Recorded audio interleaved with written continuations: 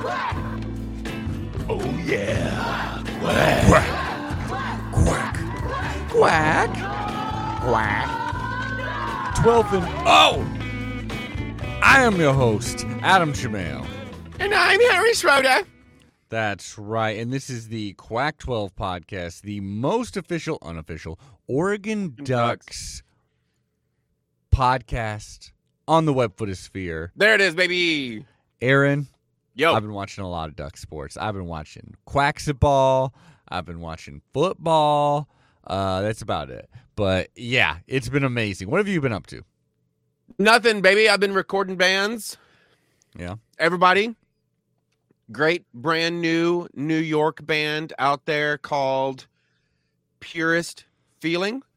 Purest Feeling. Purest Feeling. Is that with an E or an I? They're on the West Coast right now doing a couple dates. Came into the studio for a day. We did a track. It's fucking chef's kiss, baby. There you go. All right. But I watched a football game, and it was the Seahawks. Hi-yo!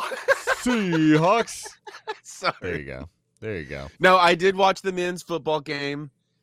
It was good. Not the women's? Boring AF after a certain point. Nice and boring. But good. Exactly. Nice and boring. That's exactly what we wanted. I will say,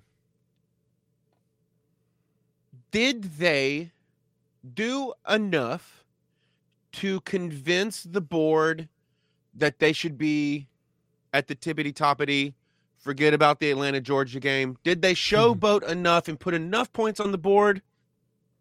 They were maybe one touchdown light for what I would have liked to have seen to show the whoever is in charge. Well, men in suits. First of all, they're not watching this game. They've made up their mind. They're just going to look at the score and be like, okay. It was basically... Well, that's why it needed one more touchdown just to really look good. 49-10. Yeah, you're right. I mean, it would have been better, but... It would have been a smoke show.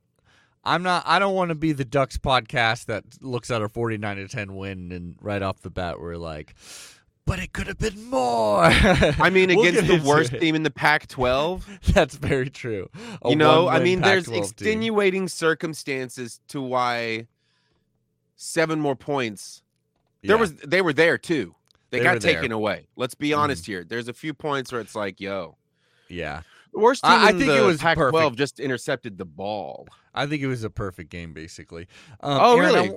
I want to tell you this, though. Let's get into this. Let's get into because a lot of sports media is trying to be like, what's the truth? We don't want to speculate. We don't want conspiracy. That is not what we are about, because we are completely about those things. Right. I don't know anything about the game itself, really, so I like to speculate hard. Exactly. We want to just throw things out, see if they stick to the wall, or if they don't stick to the wall, we'll still run it and talk about it for hours. Is this an early ep conspiracy corner? Oh, yeah, dude. We're deep in the conspiracy corner right off the bat, because I believe it was, it's fan-sided, I want to say, or I don't even want to quote the freaking website, because it's just some website. It's like a website that I have written for, basically. Like, okay, but what's happened? That's the level we're working on. Let's just say it. Pull the plug on the website. What is the quote? Dan Lanning and Auburn have mutual interest in, because Auburn, they fired their head coach, Brian Harsin. Auburn is, in the SEC. Get the fuck out of here. So that is one article by one person, but then people have kind of ran with it, So what I wanted to do here right off the bat, we've seen Coach speak, right? We've seen rumors where there were times where Cristobal was rumored to go and he didn't. There was times where Taggart was rumored to go, but then he did. And then Cristobal, eventually did too. And we've seen interviews where it's like, okay, so is this him just saying the things? Is this a secret code that he's saying to Miami that no, don't worry, I'm actually secretly recruiting for you right now. So I wanted to watch the video of Dan Lanning and his address. And the truth is out there, bro. Let's watch the clip. Yeah, you let me know if there's any Your thoughts on this? Because Oh, I'm Any coach so speak. scared that it's 100% real because it always is. End of the day, It's not always. motherfuckers, they show up and you think they're here for you and for the team and for the love of the sport, but no, they're just paychecking. They're paychecking. They only want one thing, and it makes me fucking sick. Is what you're saying, basically. Yeah, that's right. Okay, well Let's here we watch go. this asshole. watch this. I'm ready to hate him. Hey. I'm ready to hate him. Yeah, Here we Dan, go. over the weekend, there was a report that you had mutual interest with Auburn. I was curious if you'd like to address that. Yeah. First off, I'll say when things like this are going to come up when you have team success and when you do your job and things go the way they're supposed to go. That's credit really to our team. That being said, I think there's a little bit of a problem in society today with people looking for what's next and where there's an opportunity. And the reality is, the grass is not always greener. In fact, the grass is damn green in Eugene, right? And I want to be here in Eugene for as long as Eugene will have me. This place has everything that I could possibly ever want. My family could ever want. I've got an 11-year-old that's lived in 8 states. The last thing I ever want to do is leave, right? So I want to enjoy Facts. this opportunity here. It's been a phenomenal place for us. Quacks. And when you talk about things that align, things that match your vision for what you're looking for as a head coach, Oregon checks every box for me, right? So when other people, I think history maybe shows that this is a great place to be. I love not him. A great place to leave. Can't I wanna hate be him. here. Love him And, too much. Hopefully that's the last time I have to really address it. But the reality is this is a destination, not just for me, but for elite players. And why is it a destination? Because great administration, great fans, great support. And it's a good reason to be here and why we're having success that we're having. I believe him because he's a young man and young people tell the truth now. We don't just bullshit. I love him. I can't hate him. I love him. I love the way You he hated talks. him like 4 minutes ago. And I know. I was prepared to. I was getting myself pumped to hate. There are a few little secret things I think he says. Because one thing he says, I don't know if you caught it, but he says like, I think it's been proven that like this is a good place to be, and like he says something like, not a good place to leave. I think that's definitely he's talking about the Oregon curse of like Willie Taggart goes to his dream job, Florida State, runs it into the ground and loses that job like real quick. Mario Cristobal goes to Miami and is having a truly abysmal season, my man. You probably don't know this. Like yesterday, so he just lost to Florida State, funny enough, not coached by Willie Taggart. And Florida State has a ton of Duck players, ex-Duck players. They have like Micah Pittman, Trey Benson, a running back that like never got really any playing time here. And Trey Benson just freaking went off. Like, Florida State embarrassed Miami. Miami hasn't scored a touchdown in like 2.5 games. Like, and so I think that's a little thing. And he says the grass is always greener. You think my man Dan Lanning found some of that Oregon Kush? Facts. Yes. Yeah. Quacks. To stay inside a tight inside conspiracy corner, for sure that dude was high as fuck in that video because he's laughing whenever they ask him the question, and you only get the giggles when you're stoned. Facts. Now, nobody giggles. Look, if somebody's giggling around you, they're high as fuck.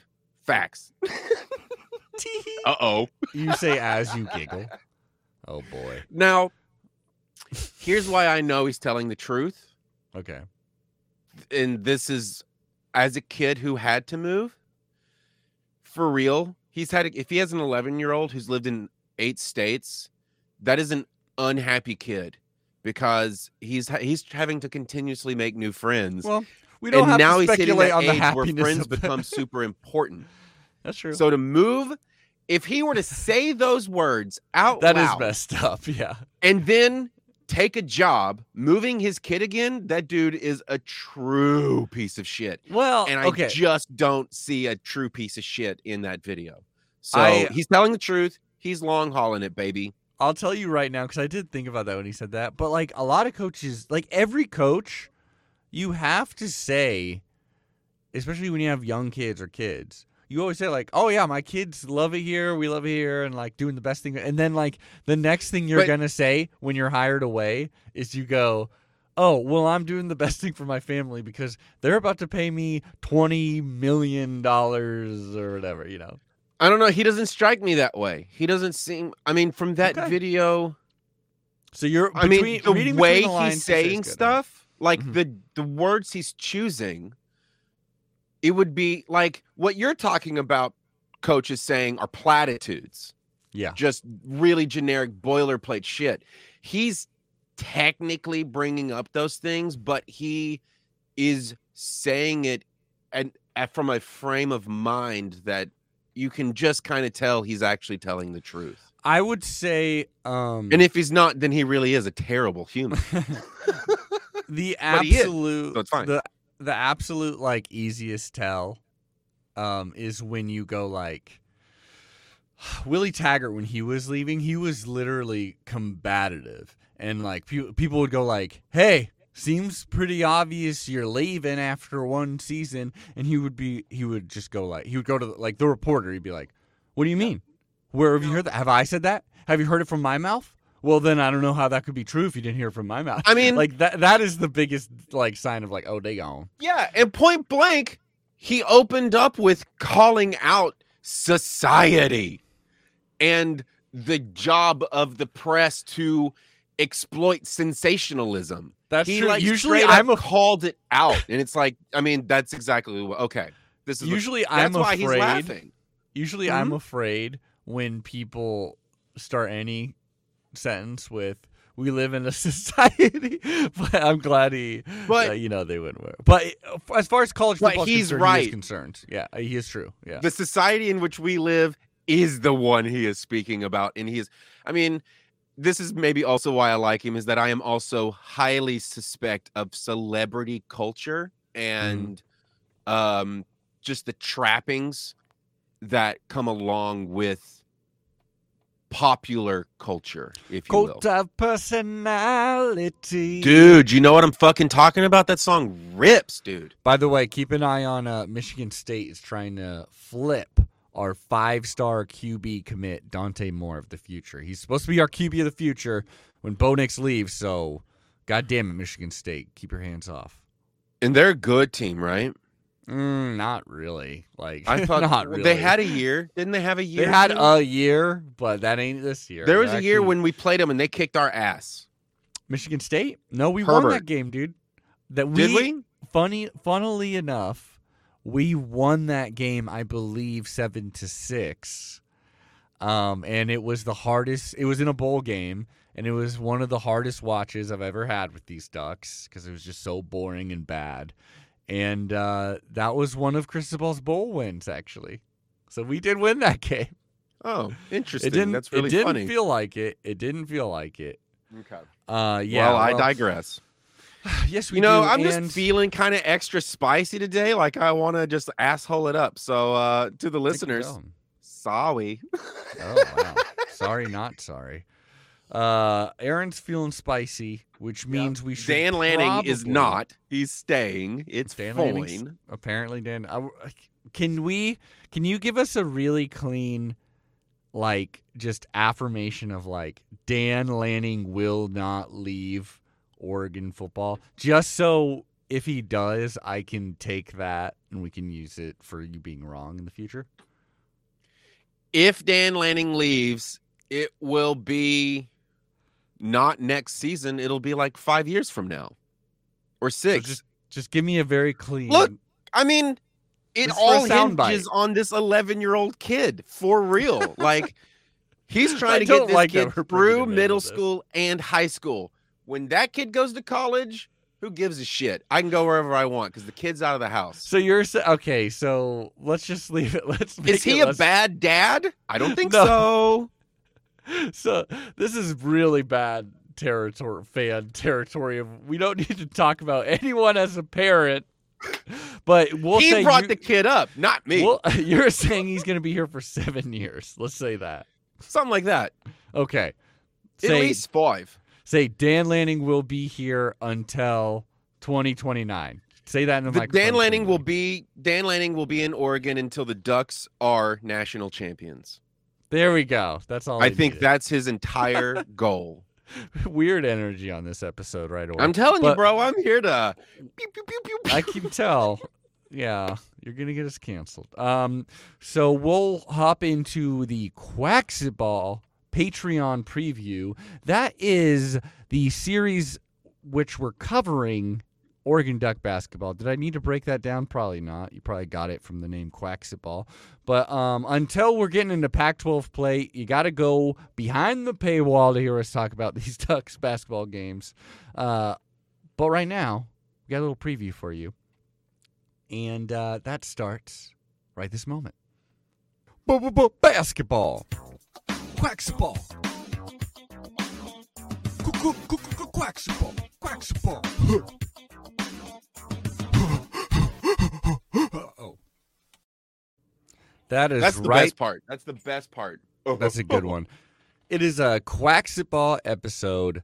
Now, it's kicked off for both teams. For both men and women's teams, had a basketball game. Women went against Northwestern, those Wildcats, while the men went against, I've always liked this team, Florida A&M, the Rattlers. I've always thought their logo was really, really cool. It's like this. Yeah, you've mentioned this before. The green and orange That's Viper funny. looks like a 90s Pog. Listeners, do you know what I'm talking about? Yep, I do, because I remember looking it up, and it straight up looks like a Pog. You're absolutely fucking right. Yeah, okay. That's why you're on the show, because we basically agree with everything. Yeah, so this was, it felt like a very useful game. First of all, we're down 4 players. Well, wait a second. Yeah. Mhm. Here's the issue now I'm having with this episode. Okay. Previously, Mhm. we talked about women's basketball. It was kind of the preview, and then we're just roping this into... Are we not going to do a men's basketball breakdown and then maybe talk about the games? I'm going to rope it all in. This is mainly going to be a men's basketball episode, and I'll That's pepper good, in some 'cause results from the women's We got team. 4 people out for the first game. And they're So maybe they're we going to should be talk about out. our roster first. Sounds great. I'll tell you Okay. this, my man. 4 people out, and they're going to be out for a while, unfortunately. One of them is Lockwer. I believe that's how you say his name. He hasn't had all that much playing time throughout his career here. He's a redshirt junior. We don't know how long he's going to be out. All we know is that Dana Altman basically just said, like, for a while. So whatever that means. Also, I do believe Ethan Butler, one of our Canadians. We got a whole lot of Canadians on this team, and that's a great thing. Because we also got Jermaine Cuisinart, I believe is how you say his name. I remember that name. Yeah. So, actually, Dana Altman said he was going to be a starter. And Right. We've talked about him in the past. He was exciting. He was really exciting. And I think he even just had, like, surgery is what I believe I heard. So, like, I don't know if we'll No even see him this bueno. season. And it's a pretty good roster, even with these 4, and I believe the 4th one, Brennan Rigsby is that last guy. And so, like, you know, I think besides, it was only like Cuisinart that I think would have been a starter or gotten significant playing time. But this is dipping into, like, the depth that we will have in blowouts, or if someone were to get injured, you know, like they can step in just to like spell them for a little bit. So that is tough. Other than that, though, I think it's clear who our starting lineup is going to become, especially since now they've played a game, you know. Right. Number 1 in our hearts, and literally his number, N'Faly Dante, this is going to be his season, man. So there's been like 2 seasons where he just sat on the bench because he was injured. Last season, there was still some, you know, he's still working with an injury because, like, he started the season with a brace and, like, had to sit out. But there were still flashes of, like, this guy could be really good. This is a great big man here. Like, really can move quickly. Looks just really dominant on both offense and defense. And he looks completely healthy right now. So I think he's, like, probably going to be the fan favorite if he can, knock on wood, We want everyone to stay healthy. Just say that. And then Will Richardson is obviously we need him to be good. He's been around forever. How is this guy still a college student? Well, as they always say, he is friends with Peyton Pritchard, close friends. Doesn't even cut how close they are, I do believe. Like, just truly grew up with each other. He looks up to Peyton Pritchard. He wants to be this team's Peyton Pritchard. I don't think he has the offensive chops to actually be a Peyton Pritchard, but that doesn't mean he can't be a great, a great player for us. Like, great. You could just say his own name, a great himself. A great himself, But no, for real, why is he still on our team? Why has this dude not gone to the NBA yet? It's been years. It's because he hasn't had a season. He hasn't been good enough. I think that's easy enough. There's been seasons where he's been like injured. It's hard to play. And then there's, you can blame COVID for a lot of shit like that. Yeah, basically, I guess that's true. He wouldn't have gone high enough to make it worth it. Like, do you think he's going to go at all? If he has a good season, then okay, you never know. Yeah, I mean, probably not. It's really hard to get on an NBA roster, but we'll see. He's looking to have a good year. This could be his season. He's a senior. Now's the time. Now or never. He could stay another year, but at that point, I don't think he would. I like this guy a lot. From Colorado, immediately, he made like a pretty good impact, I think. Keyshawn Bartholomew. Okay. He is from Montreal, but he played for Colorado. He transferred from Colorado. He was a Buff. They've always had our number, so the more we can dismantle that team, I'm happy. Over there, he started 28 of 33 games. He averaged like 11.1 points per game. Oh, guess what his field goal percentage was, dude? I'll give you one guess. It's a 3-digit number because it's point blank blank blank. 100%. No. You said it's a 3-digit number. Point blank blank blank. You know what I mean? Because it's a percentage. 0.247. 0.420, dude. Nice. I thought yeah. So just remember that. Let's hope he keeps that going into the Ducks too. But more importantly, my man, Keyshawn Bartholomew is friends to Quincy Guerrier. And I believe they, played around together in like high school. So like, I think that connection really like sold him on the transfer. And Dana Altman, king of transfers, as we all know, cranky as ever, seemingly, which is good. For the Ducks to be good, for Ducks men's basketball to be good, he needs to be cranky, like outward angry. Well, the best when he's Ducks not, are that's pretty cranky. Yeah, I think so. He's definitely cranky. If he's just like got his arms crossed and just looking upset, that means we're done for the season. Packing in because he's like, nope, I can't work with these boys. These boys. Interesting. Yeah. It is also interesting how much longer basketball coaches stick around than football coaches. Yeah, typically, I think there's less pressure, honestly, on those coaches at most schools. But also, I mean, like Dana Altman, he is a especially loyal dude. He was at Creighton forever. Yeah. Been here forever. Mm-hmm. So yeah, again, Will Richardson's going to be a pretty key part to all of this. Quincy Guerrier returns, and that's huge. He was the transfer from Syracuse, but he did really well last season. I think he was definitely one of the best players, one of the brightest spots on like a up and down team. He averaged 10.1 points, 5.3 rebounds. Dude, guess what his shooting percentage was? 0.420. Well, yeah, so 42%, so 42.0, yeah. Hell yeah, man. I'm learning. They're friends, and this is they shoot the same. They both shoot 420, man. I get it. That's great. I love these guys. They probably did that on purpose. And then it's going to be a rotating kind of like who's going to get in there. But the reason why we should also be excited is because these boys, last season, women's basketball, they were tall first. They had the official tall first trophy. It didn't really translate to as many W's as we wanted, but they were a tall ass team. Sometimes injured, but hey, tall trees tend to get injured more frequently. They are the tall firs this season, though. this men's team rules. They are so tall because we got the backups, Nate Biddle, who, he's a sophomore from Central Point. I'm from Medford, so I've been to Central Point many a times. Very, boring, but he's out of there. He's in Eugene, 7-footer. He had in his first game. I believe this is the first time he's gotten 2 double-digit scoring. He looks pretty good, especially defensively.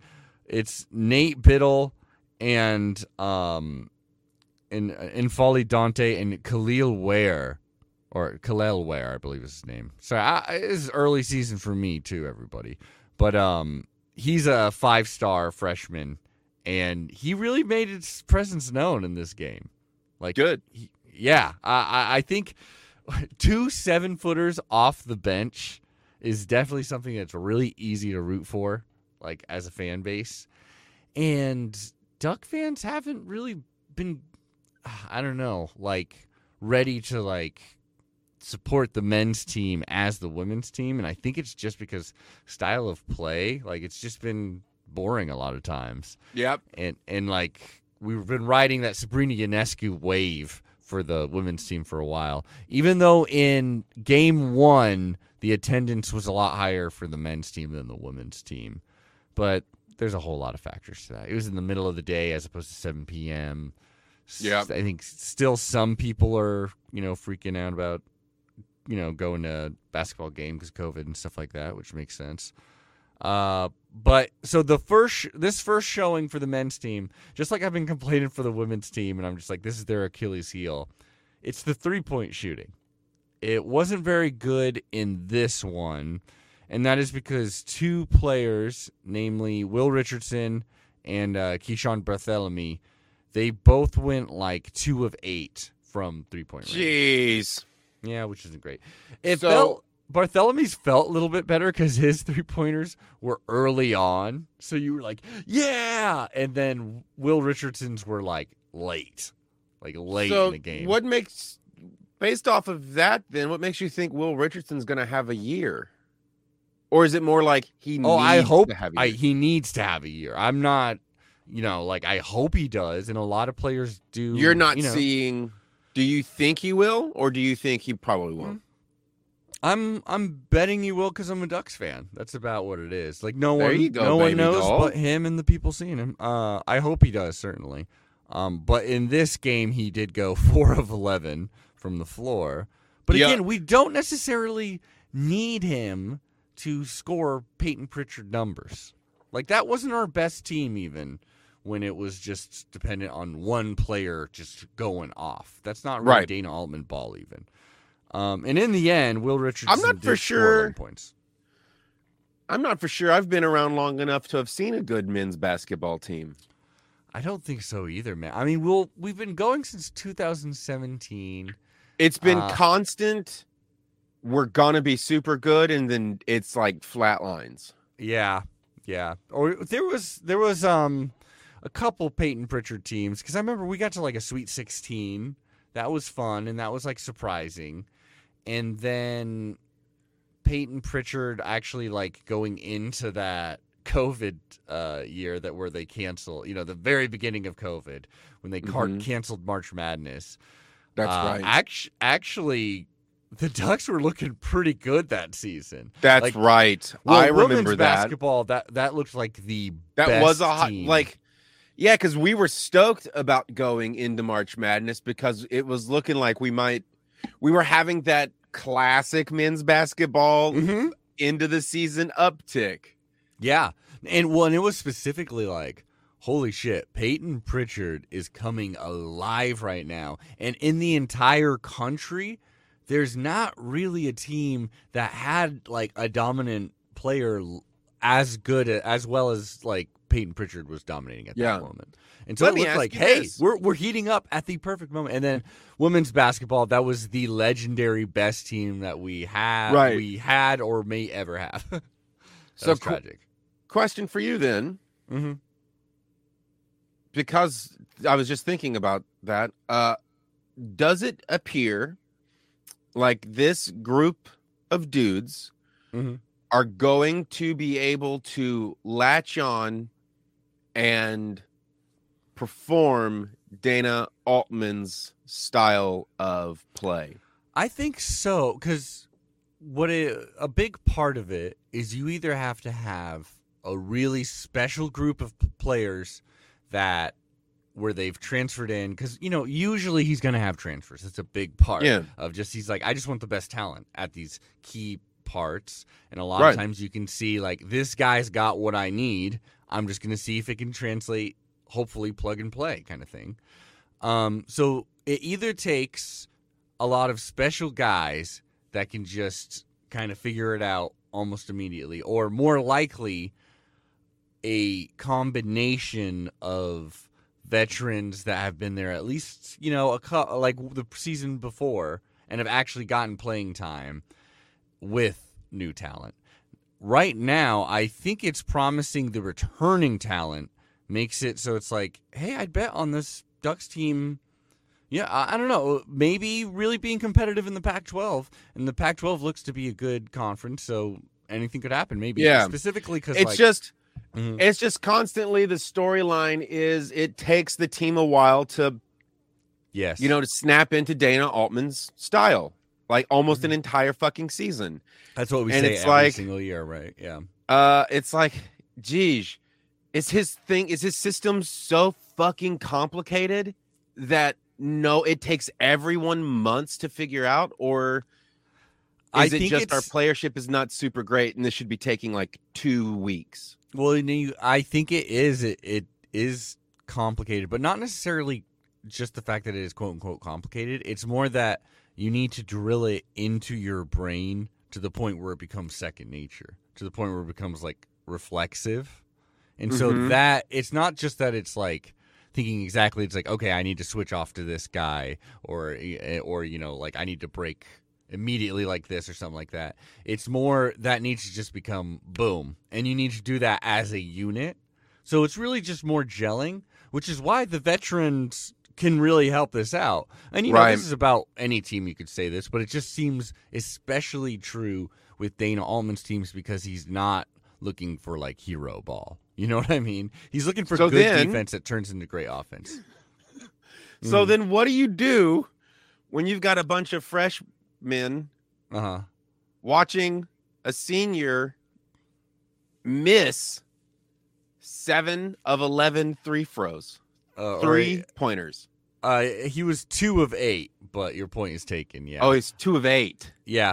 I think people are pretty. Same 6 of 8. He missed 6 of 8. It's not great, but the energy of this game was very good, I would say. It was 80 of we beat them 80-45. They actually do seem like a pretty decent team that was just kind of out talented. And specifically it's like, holy hell, again, like off the bench we got 2 7-footers. Rebound wise, is 80 kind of low? Shouldn't we have gotten like 96? It doesn't really matter. No, for college basketball, 80 is actually pretty like 60s is like beginning of like that's a low score. 100 is like a complete blowout. It's all coming back to me, the sage wisdom of Voss, which is the first person to 69 wins the game. Yeah, that's right. Right. We got to get him to talk some more basketball. It'd be great. Oh, he'll be here. I've paid him in donuts, and he has promised. Good. Hey, by the way, don't go to Dizzy Dean's Donuts in Eugene, Oregon. They're not great people. We don't need to get into it right now. Just know Final question, but since you've brought up the town of Eugene, stupid me, here's the question. Are there a lot of fir trees in Eugene? I gotta look up what a fir tree looks like, I guess. I'm not okay, well then let me ask you this. Why the fuck do we call the team Tall Firs? It's because they called that national championship game. We probably do. We have to. If they called them Tall Firs. We got to have Douglas firs up here, right? I don't know. I'm not a tree guy. I don't know what foliage is in Eugene or Yukon. I'm kind of a tree guy, if you catch my drift. I'm more of a leafy greens guy. My man, we out-rebounded them 44-26. What did I say last week? Get rebounds? I don't know. I said the whole game is rebounds. That is true. I mean, that's what we're hoping here, is that you could just be like plugging in 7-footers. And hopefully Khalil Ware, damn, man, he can also hit the three. Like, it would be fun. He looks to be hopefully like kind of a Boucher type, like really lengthy, can hit the three, like is surprisingly can keep that motor going and just like run the entire game. He looks pretty fun. Like, I liked what I saw of him a lot. Fans are wanting to be, wanting to root for him. That's for sure. There's also Rivaldo Soares. He got quite a bit of playing time actually last season. So I don't know if he's a starter right now because he's earned. I mean, it's definitely because he's earned it, but is because he's a veteran and he knows what's going on a little more, and maybe someone else will take some of his starting role, or if he's gonna throughout the season, we'll have to find out. We also had Tyrone Williams, who came in from JUCO, and he actually had a lot of good energy, and I think it was nice to see. He went 4 of 6 from the floor. Missed all damn 3 of his free throws. And that was actually a problem in this game, too. I think this is just early season kind of stuff that you could write off for any team. Because we win. I don't know. Dude, we shot. You're like. I'm already. Full alarm. 16 of 28 from the charity stripe. That's not good. That's 50% basically. I mean, basically, yeah. Only a few. Yuck. That is really bad. But technically, you would think. Do these guys play basketball? My percentage is better than that. Hey, honestly, you know what we got to do? Because you said that, you got to go out. Hater this year. Apparently, is that my role? I like it. We got to get you out to a basketball court and set up your phone at an angle and take 10 from the charity stripe. Yep, I will. First 10. Don't choose your best. Don't edit. No edit. Hey, number one, no, I'll do 10 in a row. But for sure I'll do 10 in a row. I'm not going to edit anything because that would be redonks. Yeah. It doesn't show that I can actually hit more than 50%. But I am going to warm up, obviously, for like 15 minutes. Because they're playing an entire basketball game. They should be loose and warm as shit. That's absolutely fine. But you got to do that, and then we'll show I have on a court here. Blocks away from me. And you're not allowed to talk shit to anyone that gets more than your shooting percentage. Fact. Oh. Is that good? Here's what we're going to do. And we'll do that from 3 as well. We're going to do 3. It's a 3-tier thing. I'm going to do layups. I'm going to do free throws. Okay. I'm going to do 3-pointers. If someone on the team, really fair because it's not in a game, the 3-pointers. But I think it's fair because you're not an athlete. I am a 40-year-old man, non-athlete. Okay, yeah. No, this is good. Because we have to do this, the level of non-athlete I am is I have to go buy a basketball. I do not own one. Oh, come on, man. So that's where we're coming from, baby. There he is. I love it, man. I think this is a great idea. And here's what we're going to do every week is whoever on the team doesn't outperform whatever I do, they're going to be... They're cut. They're going to be the Blumpkin of the week or something like this. Do you know what a Blumpkin is? No, I've heard that word before, though. It's a very dirty thing. What is it? I don't really feel comfortable. I mean, this is on Patreon. How about this? On Patreon, this will be unedited. I'll Google it. On the free feed, I'm going to bleep it out. Does that sound good? Okay, I'm going to tell you. A Blumpkin I've heard. We still got more to talk about. So here's what we're going to do. So, yeah, if they're worse than me, then right now they're shooting 24%. Being really bad. Okay. Right now, as a team, they're shooting 24%. Again, this is their first game of the season. It's a small sample size. So I'm not actually feeling. What was the percentage of the other team? 16%. Okay. Our defense is, I mean, in theory, can I just tell you the best version of this team, what it's supposed to look like, and we'll see how close we can get to that, basically, right? And then really quickly, then I'm going to pepper on some women's basketball thoughts in their first game, and that'll be the end of this Quaxitball. I'm glad we covered Blumpkins on the Quaxitball. You have to. We have to. Listeners, don't look it up. Or do if you want. No shame in here. The Google definition is like really proper. Pretty to the point. It sounds very scientific and like, oh yeah, you could bring this up in conversation. Yeah. So here we go. So the best version of this team, N'Faly Dante is dominating the entire season. He plays every single game. He is not injured in the slightest and just is a monster in the paint. Dunking left and right, getting steals, lobbing it down the court for the break. That would be great. I did like what I saw from Keyshawn Bartholomew, even if it was just because he hit those early threes, and that probably won me over really quickly. The fact that him and Guerrier have a relationship, clearly playing with each other, and Guerrier is a leader on this team. Really liked what he saw. He's definitely typically a really good 3-point shooter.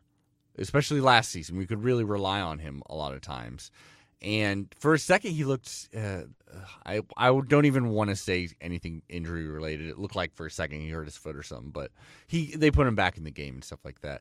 But I think we can look towards him for the deep ball, definitely. Will Richardson, if we're going to be a great team, he needs to be a more consistent shot in general. It doesn't even need to be. Do you have his exact digits by any chance? I know it's 3 points, but how did you do on twos? He got 11 points total because he hit. That's right. Because he got an and one for a free throw and he hit it. He got 5 rebounds. He went 4 of 11 from the floor. All I'm saying, I just want a decent field goal percentage from him. Not even necessarily hitting the 3. However, hitting the 3 is going to help this team. It'd help any basketball team, but it's just going to open things up. 1 point per minute would help any basketball team. It's a simple solution. Simple. That's just scoring. It's pretty easy. Look, for every bucket, you score 2 points. That means you only have to worry about half a point at any moment. That's actually pretty bad. You're probably going to lose some games doing that. A point per minute? If you've got 3 people hitting a point per minute and there's 45 minutes in a game. There's not 45 minutes a game. I believe there's the 2 20-minute halves in college 40 basketball. minutes. So there you go. Yeah. So 3 you times just got to score 40 points. Huh? I don't know. So if you're saying 1 point a minute, then you'd only need to score 40 points. One person. Every person should be striving for 1 point per minute. Oh, that's a lot. It's not as every team. starter. As a starter. Oh, that's right. You're like, as if you're a starter, you need should to be aiming for 1 point a minute. I want to make a bucket every 2 minutes. I need to make. Can someone shot. else score your point for you? You know what I mean? If that's not necessarily your strength. No, this is a bootstraps mentality. Wow. That's awesome. The worst mentality, I feel. Honestly, I mean, I don't think that the men's team is really going to be doing that because there's some that just are. That'd be great. But I think the women's team, that could be an actually good strategy for their strengths. Yeah. They're definitely an offensive mind team. But so those veterans and transfers specifically doing really well. It'd be nice if Soares just had a great season too. I'm not expecting a bunch from him. I'm not trying to throw shade at him, but we'll see what happens. And then off the bench, we do have some good, promising talent. Tyrone looked really fun out there, Tyrone Williams. Like I said, some energy. We got Ware, and we got Biddle. That's 2 7-footers off the bench. That's something exciting, and hopefully can make it so Dante's more effective because he can get some rest time. We'll see what happens. We got a pretty cushy schedule to start things off. I'm excited. I don't think their learning curve will be as long as some of the really, the less exciting seasons we've had for basketball. Yeah. And so that is like up next is November 11th. UC Irvine, then Montana State on the 15th. Then we play Houston on the 20th. We play UConn on the 24th. And then, then we go to Portland, Oregon, baby, for a little tourney. I don't think we're going to beat Houston, but we might beat the other teams. Okay, well, there you go. I like. There's that my prediction. predictions. Can I tell you a little bit about this women's basketball team? I would love to hear more about them. Well, we won 100-57. That's good. Damn. We did kick some ass there. See, there's a team striving for 1 point per minute. Yeah, surprisingly, we were number 20. Northwestern is unranked. They're not. I mean, they're a good team, but they're not like a powerhouse per se. We were only favored by 8.5 points. That kind of surprised me. I guess I should have put money on it, but no, I didn't. Overall, there was some good freshman play. I was a little concerned that, like, in the fourth quarter, like Kennedy Basham, the freshman, like someone with some real height, which suddenly we don't have actually that much of. It's pretty much her and, like, Filipina Che. She did go to the locker room with a lower body injury. That did kind of scare me for a second. And then I think for a minute in the first half, Grace Van Sluten left with like an ankle injury, but she's got taped up and she played more. So I don't think that's serious. So offensively, it looked pretty good. What was I saying over and over about this team? They need to hit the three. They really need to be able to hit the three because it seems even more than the men's team. It's crucial for the whole system, for all Kelly Graves, what he's trying to do, that they hit the three. In this game, they were 9 of 19. Specifically bad in the fourth quarter. They were 2 of 6. So, and not terrible. When you look at their starters, which in this game was Grace Van Sluten, who's the, promising freshman. And she did look good. I thought she looked really good. She led all scorers, I do believe. Yes, 20 points, 10 of 16 from the floor. She also got 2 rebounds. She didn't shoot from 3 because I don't think that's necessarily her game. She's hopefully going to – it'd be nice if she filled in for more of like a Satu Sabli kind of role. Like eventually, like that kind of like speedy in-between. Well, Sabli could drain some threes, so maybe that's a poor comparison. But, she looked really good on the floor. Tahina Pau went 5 of 8 from the floor, 2 of 4 from 3. So not bad. She didn't shoot that many, but she took what she got, and she hit 50%. That's not bad.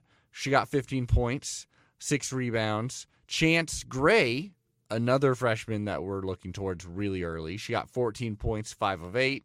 India Rogers, the transfer from USC, who played all last season or most last season, who really good. She got 9 points, 3 of 8 from the floor, not great, but she did hit her 1 3-point attempt. So hey, that's what I'm asking for. Yeah, and then, that's 100%, baby. Mm-hmm. And then Filipina Che, who again is just such a clear, dominating presence. Like she's just got a big body, and that is what we need right now. It looks like she's really picking up the game quick, because she's come to basketball later than a lot of these players. She's got 8 points, 8 rebounds, 4 of 6 from the floor.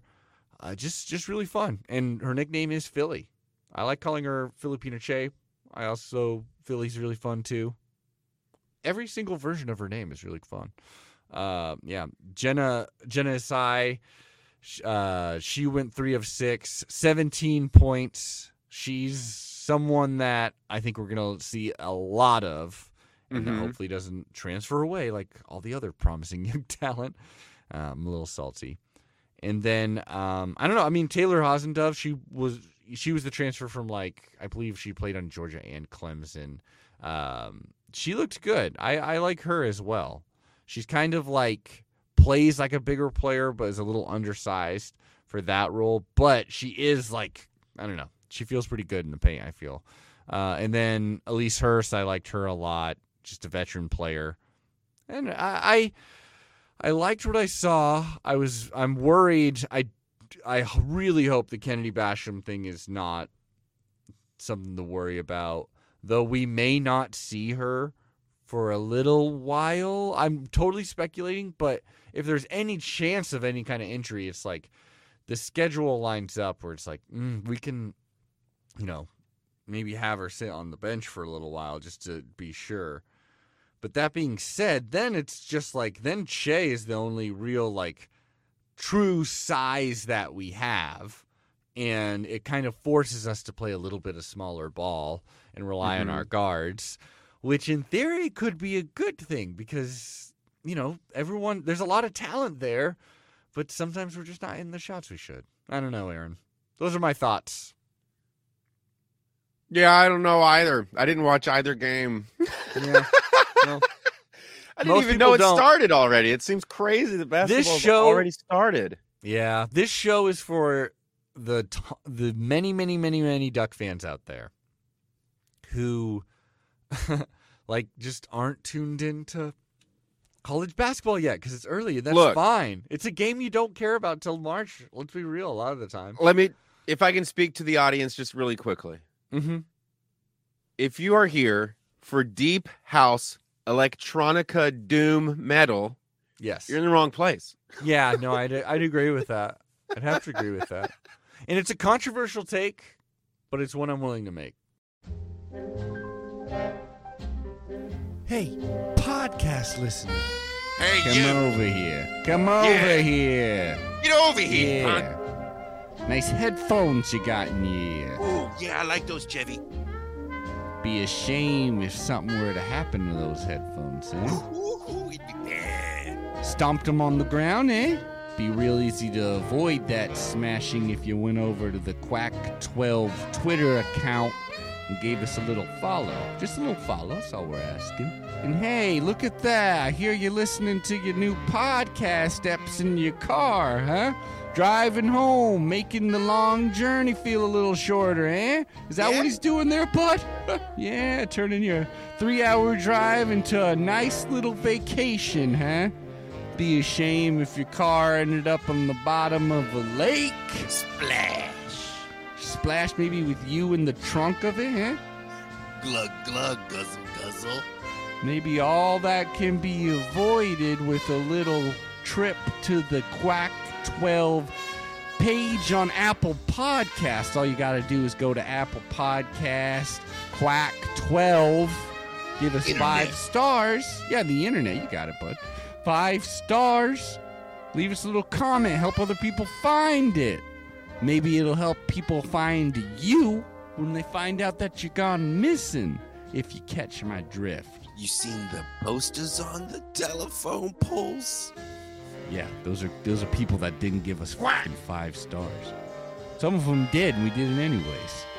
And then oh hey, look at this podcast listener on their long intercontinental flight, making things not so bad, not wanting to hear that baby by covering it up. Wah wah, so they say, putting on them headphones. Trying to get the Sky Waitress's attention. Get over here. Give me more of that Quack 12 podcast. Yeah. Why don't you? Yeah, you want some more of that Quack 12 podcast, don't you? Yeah. You want to buy some more from us, don't you? Get it. Otherwise, because if you don't buy this Quack 12 podcast insurance, you never know when your plane's going to go straight down into the water, into the old Atlantic, never to be seen again. Glug, glug, guzzle, guzzle. In case you don't want to be part of the rock and roller club at the bottom of the fucking ocean, then I recommend you go to the Quack 12 Patreon. Come on. Why don't you go to the Quack 12 Patreon, give us 5 smackaroos, and for that we can forget about the whole nasty business, have you on your way. Forget about it. We'll forget about it, all right? 5 measly dollars, that's all I got. Now listen up, punk. Because it looks like you're not seeing so good right now. My boss is talking to you, chump. Aren't you, chump? Yeah, that's what I thought. All right, let him go, Mikey. Let him go. In the bottom of the fucking ocean. Ayo! Quack, quack.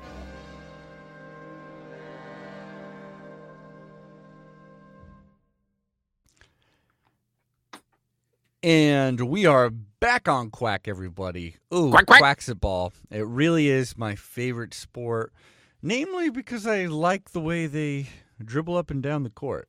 I'd say it's my Amen to favorite that. aspect of it.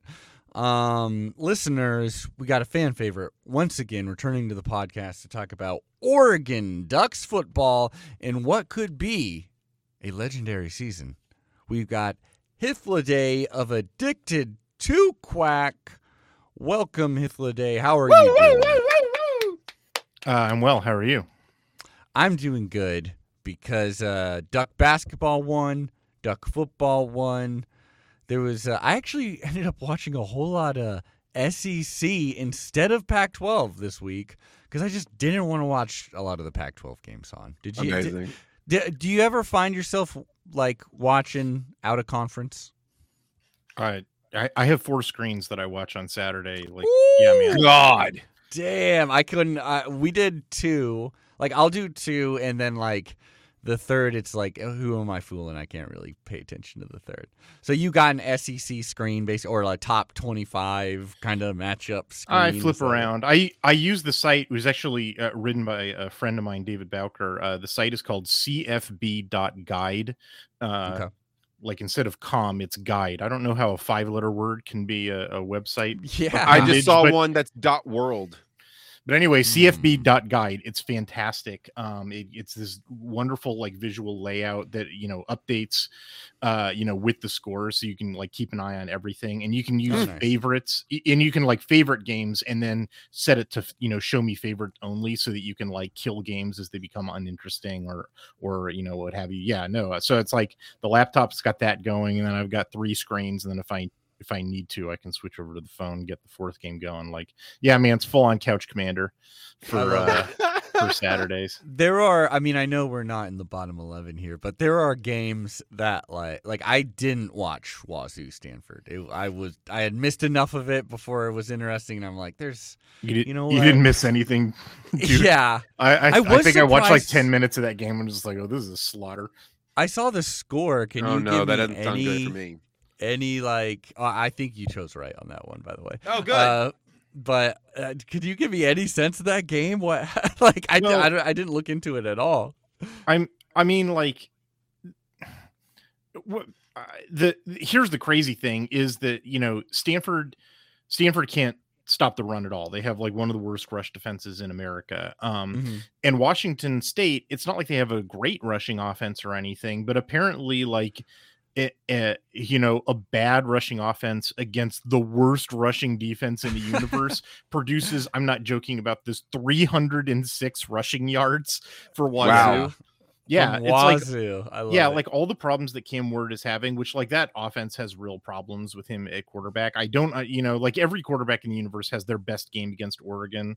And so Oregon fans who are, if the only game that you watched of Cam Ward was him play Oregon, you might think that he's like, oh man, he's another one of these like slippery devil of a quarterbacks. It's like, no, I really only did that against Oregon. Everybody else is kind of stunk.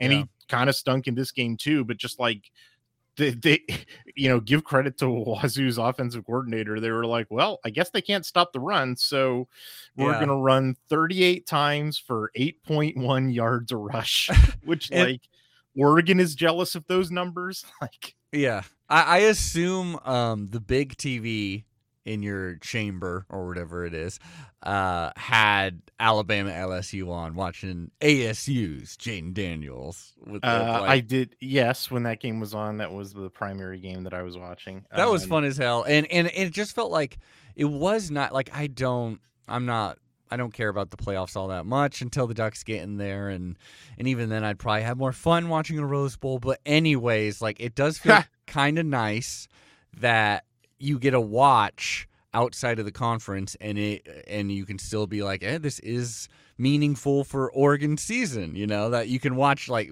Alabama losing does have an effect possibly on what Oregon can do. And it's always fun to watch Alabama lose. Well, that and like for anybody who wants to, take Bo Nix Heisman campaign down a peg, like, well, he's playing in the Pac, of course, an SEC quarterback in the Pac-12, tears it up. It's like, well, what's your explanation for Jaden Daniels? Like by Pac-12 standards, Jaden Daniels was not a very successful quarterback at Arizona State. And then he goes and, you know, they're having what is it, an 8-1 or 7-2 season, and they just beat Bama. You know, like, you know, please explain to me how it is that Pac-12 quarterbacks are successful in the SEC. Yeah, I was thinking, I don't know why this really popped in my head. It's probably just because Jane Daniels made me think of like DTR a lot, and it just made me think like I would love to see UCLA Alabama. That actually would be like if Alabama would probably might win 'cause happen. they're Alabama. Like how would that? I mean, I guess in a bowl game.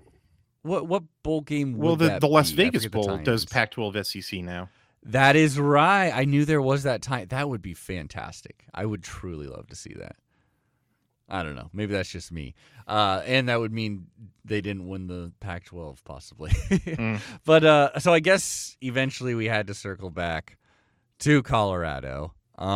This game was pretty fun, I thought, especially because of all the kind of like almost you could say gadgety kind of stuff that happened. sure. Or, you know, but I did find a little discussion that was happening, and someone straight up asked me this in Eugene, where they said they were a little concerned that it was like, well, why did we have to use all these to beat Colorado? And it was like, it's not that we had to use them. It's like we get to use them. And the way I took it, and other teams have to watch those. Yeah, exactly. And think about the possibility that, like, that's yeah. like that's 90% of what it is. The last you're absolutely right. And it doesn't need to be belabored. Like the more, you know, stuff that you put for opponents to have to like, oh God, I got to practice against this.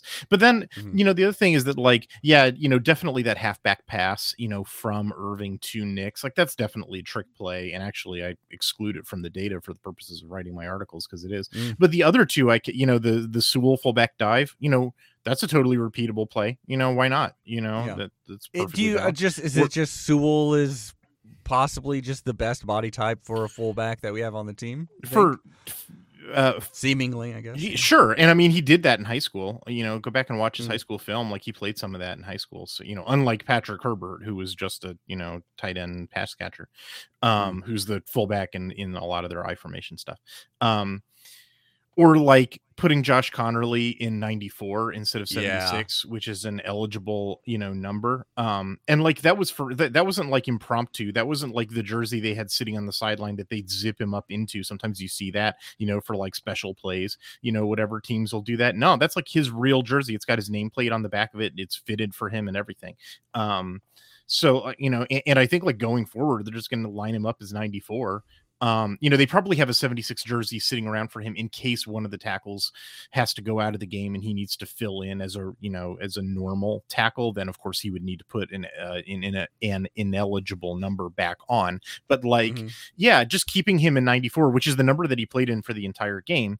And just, you know, every time he lines up, you have to keep in mind that there's a possibility that he just goes out and catches a pass because he's just a tight end. He's just another tight end in that formation with that number on. Like just because he's built like an offensive lineman, that doesn't change the rules. It's so like, yeah, no, you know, those things are for real. And then the other thing I would say is that like, I sort of think there's a little bit of psychological management going on. I think so too. In the sense that like Colorado's not a very good opponent. It's being played in weather conditions such that like it's funny because, you know, everybody remembers all those trick plays and like the zany stuff, and like the game started or like on the second play they hit that big pass to Chris Hudson, and so like, and then, you know, also in this game Colorado hit a giant pass, you know, their longest pass of the day, and like those are probably the plays that like stick in all the fans' minds. But like when I'm doing the charting, you know, for this game, like 95% of the plays in this game are like super boring and not super boring. I actually enjoyed it quite a bit, and in fact there's a bunch of little subterranean things that maybe I'll talk about in a little bit, but like it's a lot of short passes through most of the game. It's a lot of screen passes, it's a lot of short runs. It's, you know, both teams are trying to do methodical stuff because they can't really throw deep with the wind, or if they try, it's a real like roll of the dice. Like seemingly the entire country was in one giant the tornado from Wizard of Oz. Yeah, it was crazy. It was weird to like go from one side of the country, you're watching a game and you're seeing the wind blow like crazy, and then you go over and you're watching like in Colorado seemingly the exact same level of so much trash. I know, it's like there's like junk food wrappers swirling around constantly. Pom-poms. It was on a couple different plays. I was sort of like, oh, that's a really good play. Oh no, there's a flag on the play. Oh no, it's a a hamburger wrapper. Like, that's not a flag. It was the most American display I've ever seen. It was not. Yeah. Yeah, junk food swirling in a football stadium. And that super American. Yeah, Mhm. that play. But wait, hold on. Let me just finish the point yeah. real quick, which is that, like, Yeah, sorry. I think that because sort of the nature of this game, because of the conditions and the opponent, was that, like, this could have been kind of boring for the players and they might have had some complacency going on. I think maybe some of those trick plays were thrown in to sort of like keep the kids, you know, energy level high, Yeah. you know, because there's fun stuff going on. That was it. That's the end of They the were point. fun. I think so too. And when you have, it's just like you put on tape, it's like, hey, look, 5-star Noah Sewell also gets to score a touchdown. And like, that's just a little thing that exists out there on the internet. And like, when people say, I mean, there's a million reasons why people like watching Kenny Dillingham's offense more than under the Cristobal regime, his offense is, there's a ton of reasons why people are more excited. But also, little things like this do go a long way, you know? And I think against Colorado's a perfect time to do it. We've said this for years. It's kind of hard to talk about at length either like blowout victories or blowout losses. A lot of times it's just like you talk about the big exciting moments, but you're really talking, it's just hard to go in depth against a team that's just like not making any mistakes a lot of the times. I kind of feel that way about Bo Nix right now. Like, what's there to say about this guy besides he's running this offense really well? Yeah, I mean, like, he seems to be actually a Heisman contender, even. And They like kept Georgia saying helped that. us out. Georgia helped us out by like making Tennessee look like Oregon looked like. Like that was I mean, the score was closer, but it wasn't all that different, honestly. Yeah, I mean, I don't know. There's a lot of twists and turns before the final weekend. Like, you know, who knows how Heisman campaigns, you know, Yeah. but like quarterback on a successful team who has some Heisman moments, you know, and sort of a compelling story, you know, redemption. Yeah. Okay. Why not? And we have a bunch of potential ranked teams ahead of us, none of which are known for having like great defenses, great secondaries. I mean, Oregon State's secondary has, you know, had some great games, but still nothing that looked to shut down Bo Nix in the future. We shall see. You know, Utah is probably going to be the best defense that they play since Georgia. I mean, they just grade out that way, like, or at least in their pass defense. Anyway, their rush defense is actually not real good, and so there's a possibility that like Oregon does the strategy they've been using a lot of early on in the year, which is like, well, your rush defense stinks and I'm afraid of your quarterback, so I'll just run the ball a million times. And if that's the case, maybe Bo Nix doesn't have opportunities to hit awesome passes, you know, against them. Who knows? Yeah. And I Seems mean, like it could lead to more of the funny stuff with the handoff pass Nix runs up. I don't know. Could be. He's I don't know. I mean, they surprise me every week, which is that's good. You know, like it's usually pretty tough to surprise a film reviewer. But yeah, I think it's legit too. That I mean, with the amount that they're keeping him in a lot of these games, and the fact that you know he caught through and ran for a touchdown in this game, I think they're being like, hey, like here's a whole lot of Heisman footage. I'd say, you know, I mean, it's been fun to see. Yeah. It looked like Dante Thornton, you know, for a minute got injured. I have no idea. I haven't really looked into it. No, I don't think. I didn't see anything about that. Like, he was actually like, it's funny. He hasn't been getting a lot of receptions for a variety of reasons. I don't really think you know read too much into it or anything. But like, he's in on a lot of plays and blocking, and it's kind of funny. He's actually Oregon's best wide receiver blocker, and it's like. Yeah, he's like, you know, practically a 5-star wide receiver who came in, you know, with, you know, Troy Franklin and just, you know, vagaries of football, hasn't been getting that many catches. But like, you know, if you told me like, boy, the guy that you're really going to value on the team is Dante Thornton for his blocking, you know, like that'd be a weird thing to learn when he committed. Well, that's really good to know too, because it's like that's one name that hasn't popped as much purely because, like, you know, Troy Franklin and so many tight ends and running backs that are catching the ball so well. Right, exactly. It does. I do remember you pointing out Dillingham, when we were kind of like speculating a little bit of what the offense could be, really pointing out the excitement of like we could be using the tight ends a lot more, effectively than we have in the past, and that seems like it's really come to fruition. Yes, super exciting way. Thank you for noticing that I point out things like 6 months before they happen, and then did you also notice? Like I was just listening to No Truck Stops podcast, and I was gonna tweet this at you at some point, but I forgot. But I just wanted to be like, why the hell didn't someone tell me that Plummer was such a good QB at Cal? Literally, the last No Truck Stops I listened to, I remember they were like, "Hey, you heard it here first, folks. Plummer is good." Just like, yeah, no, dude, I wrote an article on Cal in I think May or June. I know. I would have, I broke down his numbers versus Aiden O'Connell. Like, yeah, okay. Yeah. Sometimes I feel unappreciated. I must say, but then I come on this podcast, Adam, and you make me feel great because you remember all the correct predictions that I make. And we delete all the other ones. Yeah, right. Exactly. Yeah, the archivist on this podcast is really working overtime to delete all the stupid things. That's fantastic. I mean this Thank you. game was just a lot of fun to watch until it got to the point where you're like, okay, end this game for both people's sakes. Did you have anything that popped off the numbers? There were actually a lot. Well, no, not in terms of the numbers. No, not really. It was pretty much exactly the way that you would expect. To me, as a film reviewer, and this may not interest most of the universe, but whatever, is that both of the teams were actually trying out some new stuff in this game, which like week 10, that's sort of an interesting decision. But like Colorado on their first drive busted out a bunch of stuff that they had never shown on film before. And I can be pretty certain in saying that because they didn't play an FCS game, so I didn't skip any of their film. Yeah.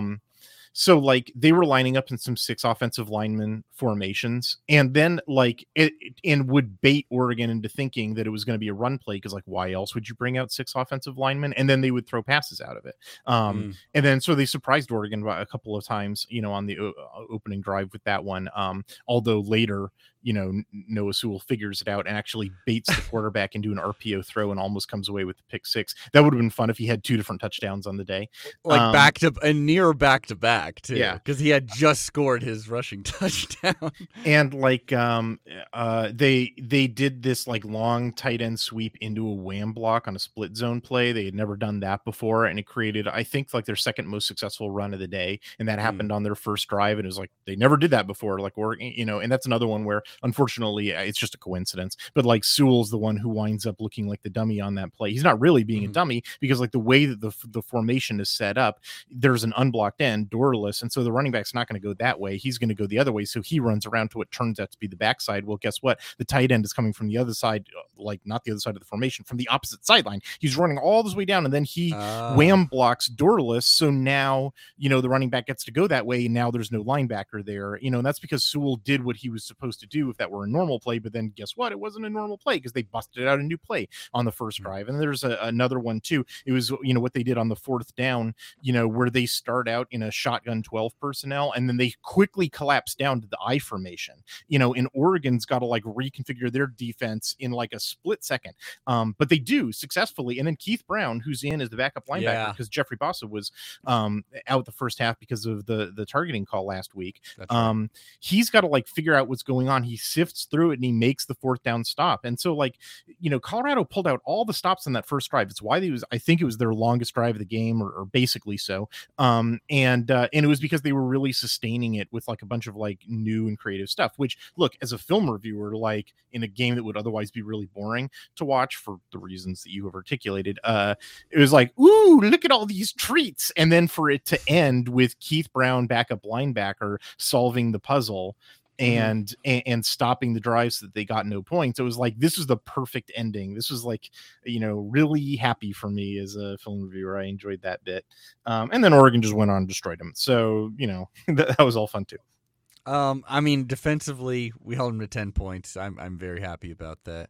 And when people talk about Oregon, that or any of the Pac-12 contenders, that is their biggest weakness. It's just like, yeah, but that defense is not elite, When Oregon is making mistakes on defense, My guess would be that it is not due to a talent disadvantage. Most times, it's people being out of place or being tricked because of a good offensive call or change or something like that. Do mistakes tend to be coming from one position group, one player? Are they spread out pretty evenly? Is it first to second? Like, have you noticed any kind of trend that, or even progression from the defense that you'd like to speak on? Well, in this game, the most memorable one, I'm sure, is that 81-yard touchdown pass. It comes on a miscommunication between Stevens and Gonzalez. And I know that for like much of the offseason and early part of the year, like that was the area that people were like, boy, I'm really worried about the secondary. And so, like, even though all those things are the case, it's not what worries me like at all. Like that was very rare. It's basically only happened one time this year. They basically, they got lucky. The wind caught the ball right instead of blowing it off course. Like that, they're basically neither of these teams were taking deep shots. That was like one of the very few ones that were taken in this game. And really, when you break down the numbers, that's not the thing that's concerning. The thing that's concerning about Oregon's defense, in terms of their, it's really their pass, not the run. The rush defense is great. And especially if you're excluding garbage time, which like, I don't, if you're not like, I don't understand why this is difficult for people to comprehend. Like if you're winning in blowouts, then you're putting in the developmental squad. The other team is behind and still has their starters. They're going to be throwing the ball because that's what you do when you're behind. And so like, of course the pass defense looks bad in garbage time. Like it's like, this is, and if you're not excluding garbage time when you're generating your data, including some advanced statistical systems, what I'm just like, what are you doing, man? Like this is not helpful for predicting the outcomes against future opponents. Like anyway, the issue is the inside linebackers, and in particular, and I highlighted in my article this morning, is that like the way that they are electing to defend like RPO passes over the middle, like slants and little in-breaking routes, is they have the inside linebacker come up on the play and sort of play the run, and then he's supposed to just deter those throws over the middle by leaping into the lane. And if you have a quarterback who's willing to take that risk, then you're going to give up like 17-yard passes. Like the way the safeties play keeps them from those plays from going explosive, but it's definitely enough to convert third and longs, which is what happened in this game.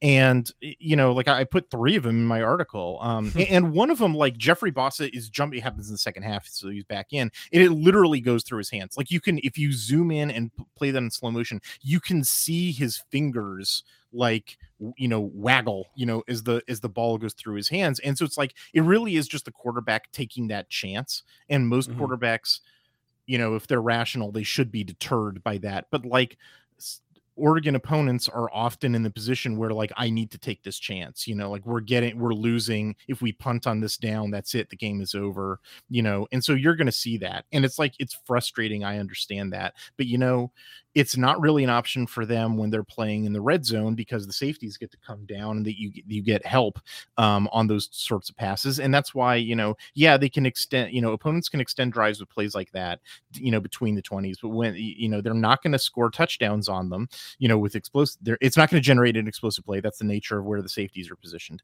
And when they get to the red zone, that option gets taken away because the field gets compressed. And so it doesn't really worry me. Like, the raw stats, about Oregon's pass defense don't really worry me. And then actually doing the film study about which specific types of passes and why, have created problems for the Ducks also don't worry me. And that's the reason why Oregon's red zone score, like their red zone defense touchdown conversion rate number, I'm sorry, that's a mouthful, but you know what I mean. Opponent's ability to score touchdowns against Oregon is really, and so it's like, how do you think that Oregon keeps blowing out teams if they have such a catastrophically bad defense? Various commenters, like how, what's the disconnect there? Like, what's your explanation for it? My explanation for it is that your system is garbage. Defend yourself is what I want to say to these people. And then I don't, because it's kind of then rude. you challenge them to a duel. Yeah, I guess. So Christian Gonzalez, you get the game ball, and you should have gotten that touchdown. We all know it. We all fucking know it. Yeah, I definitely love the Pac-12 reps taking like 10 minutes to review a play and still getting it wrong. Like it's like, I see the grass in between his foot in the line. Like, yeah, it's amazing. Pac-12 refs and true. Yeah, they're the worst. That's all I gotta say. Jamal. I think they're Hill- going over overtime. I think they're going for overtime. That is a great theory. I did wanna Unlikely see- in a 49-10 game, but Yeah, they're like, Yeah. how are we gonna get this? If we take it away, maybe the Ducks won't be able to score again. They're like, I got $20 on the spread. They Shit. should have been like, he fumbled out the end zone. So Jamal Hill is probably gonna miss the first half of next game. Just that seems to be the way. I don't think they actually ever overturn most of these. I don't know if they're going to overturn anyone. That one looked really weak. It sort of looks like he's just standing there, and then the receiver lands on his helmet. Like, yeah, I agree. If that is, it just seems ridiculous. But I maybe wonder- like Colorado Stadium's a little weird. Like the way that their cameras are positioned are in such a way. I noticed this over the years with games in Folsom Field. Like that part of the field is. It's hard for them to get a field level shot at, so maybe there's something that refs saw that we weren't able to from the camera angles on that one. So I don't want I don't want to imply that there's something nefarious going on there. It's entirely possible that there was a launch that we just didn't see. I don't want to imply the refs were doing their job well though. All right. Well, I will say there must be something with the angles because there were so many hits that I felt were like, well, surely that one's targeting. You know what's what is this? This seems like targeting. You know what's really unfortunate? Like somebody on a message board I was reading pointed this out, and it really resonated with me. And so I'll echo it, but I don't want to claim credit for originating the thought. Is that like so a defenseless receiver, who's making that catch, like you need to go super low on them to eliminate any, like if that gets called targeting, standing there and having someone land on your head is targeting, then what you have to do is go for their legs or their hips every single time. Where the exact same receiver, the true freshman, Jordan Tyson, who's emerging for Colorado, is their best, receiving option. What happens later in the game is I think it's Addison. I forget which DB it is, but basically he catches a stop route. He's kind of up in the air. And what does the Oregon DB do? He goes real low on him. He goes, for the thigh, basically. Right. And, it folds him in half when he lands. Yep. And Colorado just announced that he's out for the rest of the season on an injury on that play. And it's like, I don't want to say refs, you caused this, like draw a line, a 1-to-1, connection there. But like that might be an incentive that they're creating, that like if you can't reasonably expect that if you're doing your job properly, you're not going to get called for targeting, and that what you have to do is cut a defenseless receiver because there's no risk of targeting that way, and that's a greater risk of injury. Like, I don't know what we're doing here, Right. I agree. I think it's, if you're going to do these kinds of penalty types, it's going to get to the point where like the only hit you're allowed to do is like in the chest. But I also think I get that there's like, fuel in the fire, if you will, when you're on the field. But maybe when they're defenseless like that and you've got this tackle, you don't need to hit them so hard. There should be like a impact sensor on the suits that refs can look at to see, did it hit over this amount of impact? Penalty. I've actually thought about this. If we're going to do some science fiction stuff, like I've actually thought about this a lot, and like my like pie in the sky, like how I would make football better rule change is that like if okay, so we want there to be physicality still in the game, so the ball carrier, he gets into contact, but then he's going to fight for extra yardage, right? And so the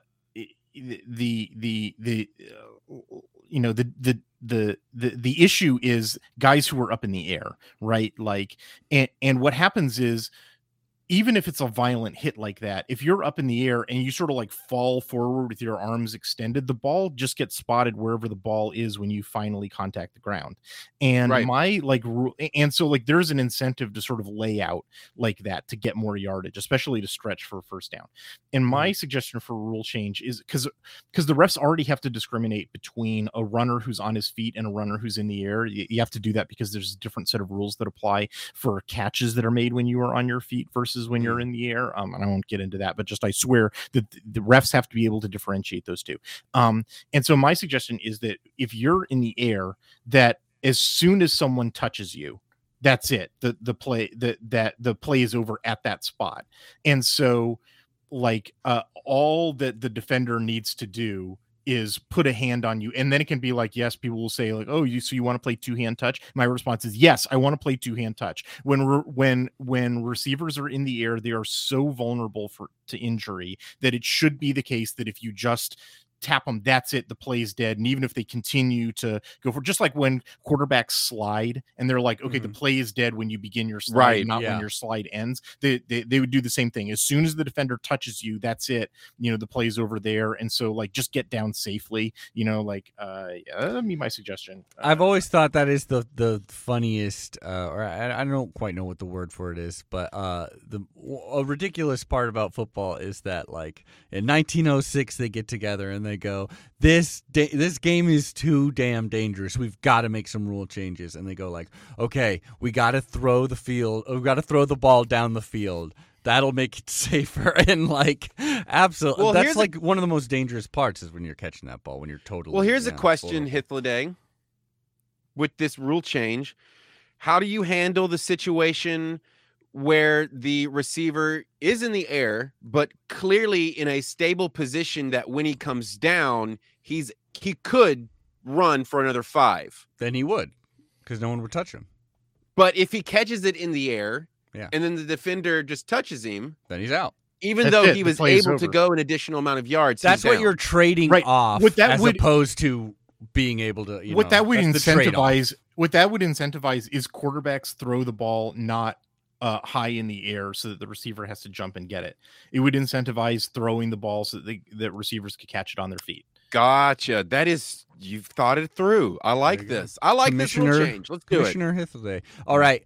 It would also incidentally reduce the number of those RPO slant passes against Oregon. Maybe that's the real reason. Because they have to throw those high. Make it illegal. Talk about that part. Yeah, exactly. That's my solution for Oregon's defense, is to make that play illegal. I love it. There we go. Okay.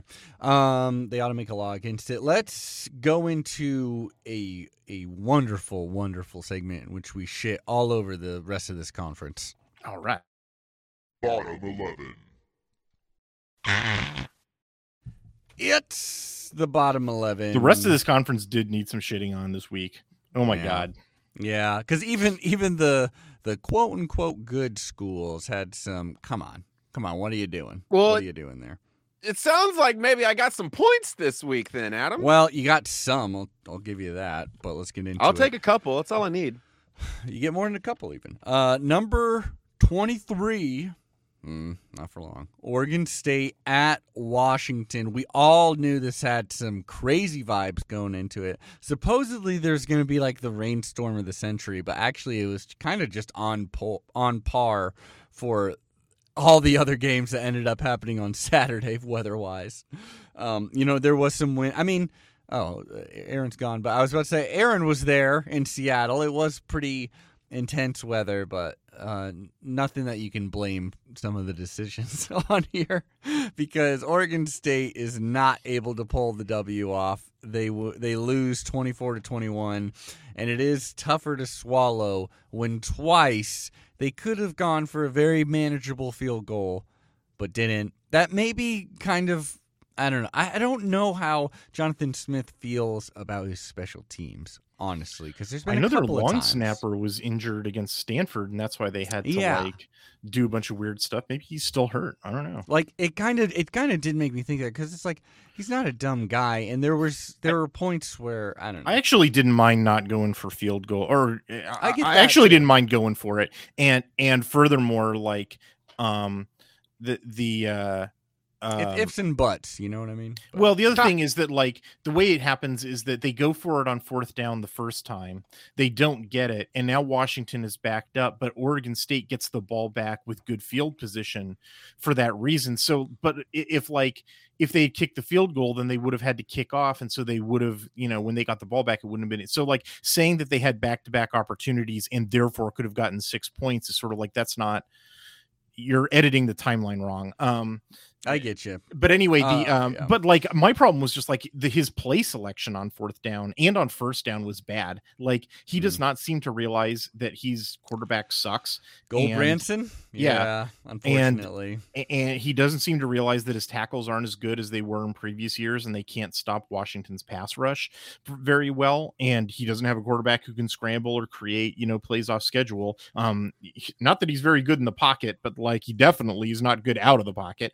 And it's like Jonathan Woody, and yet they're rushing for like 8 yards a gain every single time against Washington's crappy rush defense. Is just like, dude, what are you doing? Like, it was like, so anyway, there was an interesting tweet. My friend Parker Fleming, who writes for our sister site Frogs of War about TCU, does a net success rate every weekend where it's basically like, team A success rate versus team B success rate. And there are teams every week, that like they outplay their opponent, but they lose. And this is a graph of like how badly they outplayed their opponent and still lost. And the second worst team of the weekend was Oregon State versus Washington. Like they badly outplayed Washington and still lost that game. Highlight of the game by far was that pick 6 that happened while the commentator is being like, "Oh yeah, this Penix, oh my god, Andre he Ware. is so great." I mean, like literally during this game, he was like, "Boy, even his throwaways look great. He's so crisp when he's firing the ball into the stands." And I'm like, Andre, what are you doing? What the fuck? Yeah, that was a nuts one. You went with the Huskies. You went with your home team here. And so you got this one right.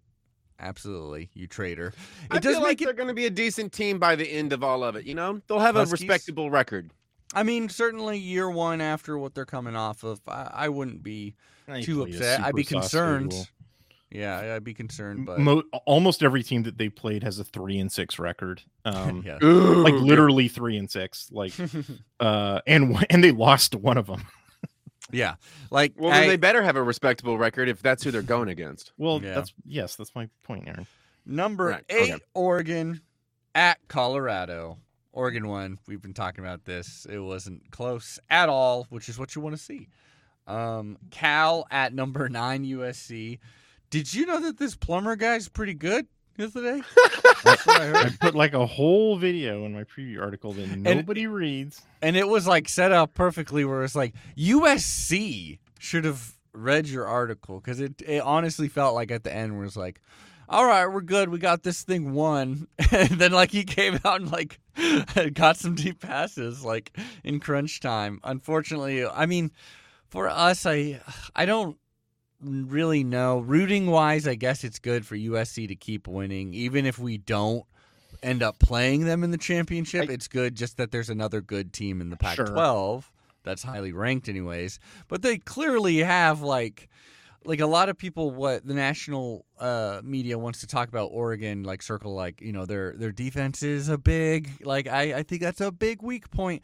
USC is that team. Their defense is in a rough situation, both like just kind of depth-wise, injury-wise, and and it turned out all the turnovers that they were getting early in the year, turned out that's not sustainable, which everybody told them, and they were like, no, I don't want to believe you. Which that's what I would say too when it did happen to us that one season. No, Tim DeRuyter's got the secret code, I swear. But yeah, so this game was closer than it probably should have. 41-35. Do you have the drop ready, Adam? Oh, yeah. I got the drop right here. Let me play it. This was my Stone Cold Dogs coming from the east side, ready to tear through your town. Monster truck rally. I ordered the duck. There's Saturday. There are no weapons of mass destruction. I don't know. How do yeah, it's what for dinner. Man, that was amazing. A lot harder. No, I just wanted to point out this was my call for like the wacky game of the week because he did call it. Happen. You could have said, and I specifically said that USC would still win, but that it would be like, oh, this is weird, and they'd be sweating it out. You could have said wacky pick of the week for like almost any single one of these games, except for 2 of them were straight up just complete boring blowouts. So maybe not. Number 12 UCLA at ASU was not wacky per se. It was just UCLA. It was just a little sloppy. closer to the, because UCLA's defense isn't real great, Yeah, I mean, that was a 6-point game with, I think, 6 minutes left to play, something along those lines. LA game's going to be pretty fun, though. Oh, yeah. Like the not other the best game. semifinal for the Pac-12 title game. Yeah. Like, it's not going to be like the best game of football you've ever seen, but there's going to be some points scored. Or even if there weren't points scored, it would be a story of just like, wow, look at these. Like, what the hell's going on? I'm excited for that one. Yeah, so ASU scores a touchdown to make it 42-36 with 6.5 minutes left to play, and then UCLA answers with a touchdown with only 2, so with 2 minutes and 31 seconds left on the clock, it's still a 6-point game, and then UCLA punches it in, and then ASU throws an interception, and that's game over, with a 14-point win. But like UCLA never really put ASU away. I mean, I guess, at one point it's 42-18, but like ASU immediately goes on a touchdown drive to make it, a game again. And they basically like keep it a game, for the rest of the game. Like, I don't know, man. You could say that like almost the entire second half is in garbage time, but like I was watching this game and like it's not like UCLA put in their backups, it's not like, they were just playing the same game that they were playing. And it's like, instead of punting like they were, ASU had 3 consecutive punts in the first half. And then in the second half, it goes touchdown, field goal, touchdown, interception, for ASU.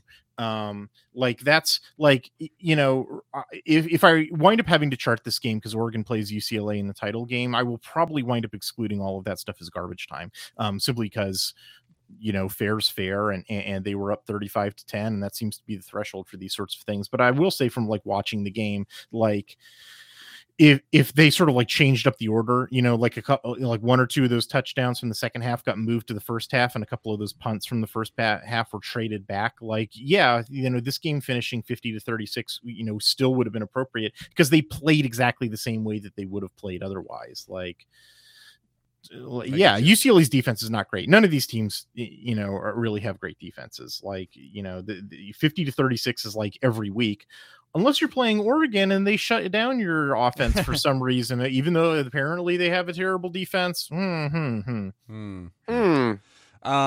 went with UCLA. You went with Arizona State Sun Devils on that one. And then we got Arizona at number 14, Utah. This is another game. I watched, like, I would pop in and like just in and out of it, be like, oh, is this gonna be a prime? No. Is there? No. Yeah. And then I just gave up on it. 45-20. Arizona just seemingly didn't have it. I don't know. I don't got much to say about this because I honestly didn't watch it. Well, I mean, Arizona is, I don't know. They fumbled the ball 4 times. Like, jeez.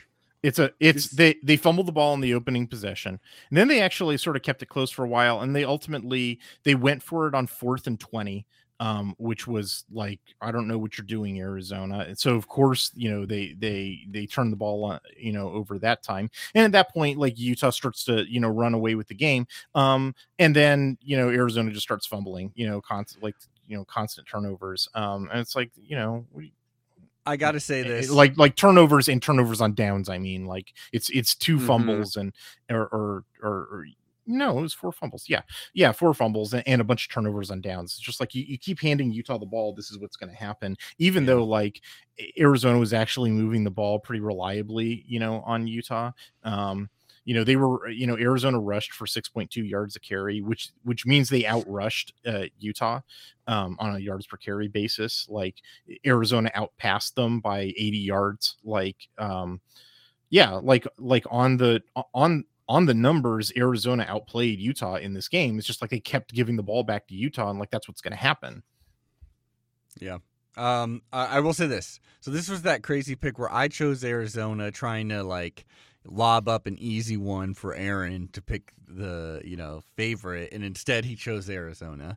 So we both got this wrong, but I elect to give Aaron the point because he did specifically say, I have it written down here, he said that the Arizona game would be a game of fumbles, were his exact Oh, shit. words. So I did say that. I am going to have to. I mean, give there you a were point for 6 that. fumbles in this game between the two teams. Yeah, but yeah. So you score there, my man.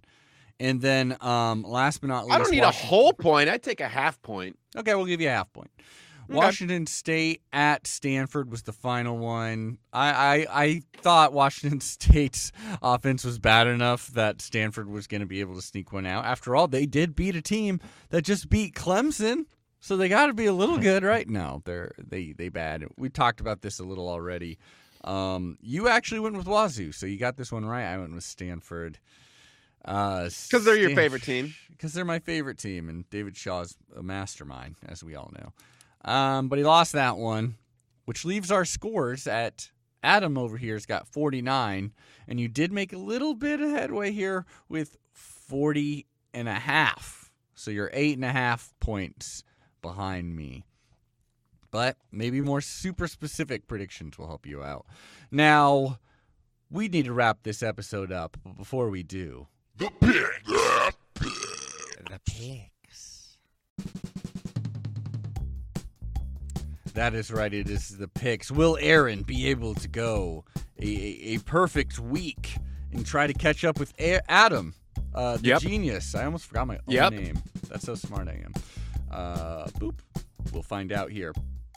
So week 11, Colorado, the very same Colorado. There's a very bad team that we just blew out, and there's only won one game at number 9 USC. They're going to the Coliseum. I will, of course, be going with USC. I will too.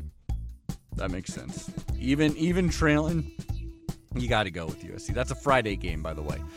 Then we have, you see anything to talk about in that game, Hitler? Does Colorado have any chance? No, Yeah, unfortunately. definitely not in the Coliseum. Basically, all I got to say is, let's see how many points Colorado scores. I don't imagine many, but, I don't know. There's definitely a red flag to be had if they score, more than 20 regardless. I mean, Garbage time, they I might think. score some points. USC's defense Yeah. is real bad, but on the other hand, Trout is bad enough to throw some picks, which USC definitely feasts on. So yeah, Yeah, we'll see Adam? what happens. Mm-hmm. For a half-point prediction, Yeah. Oh. You only I get think one of what these. you did was accidental, but I'm going to go with it here. Even though I'm picking USC, this half-point prediction is Colorado will win this game What? because of USC ejections. So you're betting against yourself with your bones break. For a half point, I'm saying USC is going to probably have 2 defenders ejected in this His hedging game is bad. for- There you go. Okay. Colorado 2 eject or USC 2 ejections. That's Yeah, and I think it'll allow Colorado that openness that they need to win, unfortunately. Maybe I'm going to change it to Colorado. Aaron, Is that what you're doing? Is that what you're actually doing? Can I get 2 points if I'm right? For this, sure. Got it. Let's do Okay. it. you're writing that down. Okay. I'm writing that Yep. down. Colorado 2 points, and then I If- say USC 2 ejections. 2 ejections. Okay, I got that down. That's for half a point. And then we got That's a hot Arizona State at Washington State.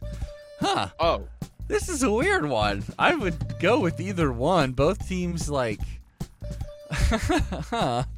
I guess it's at Wazoo. So that's really easy to just be it's in Pullman. That's probably enough of an edge for me. I'm going with Wazoo, but I would believe any outcome for this. Yes, literally any outcome. Yeah. None of them. I would be oh, that's weird. I need to investigate that further. Yeah. okay.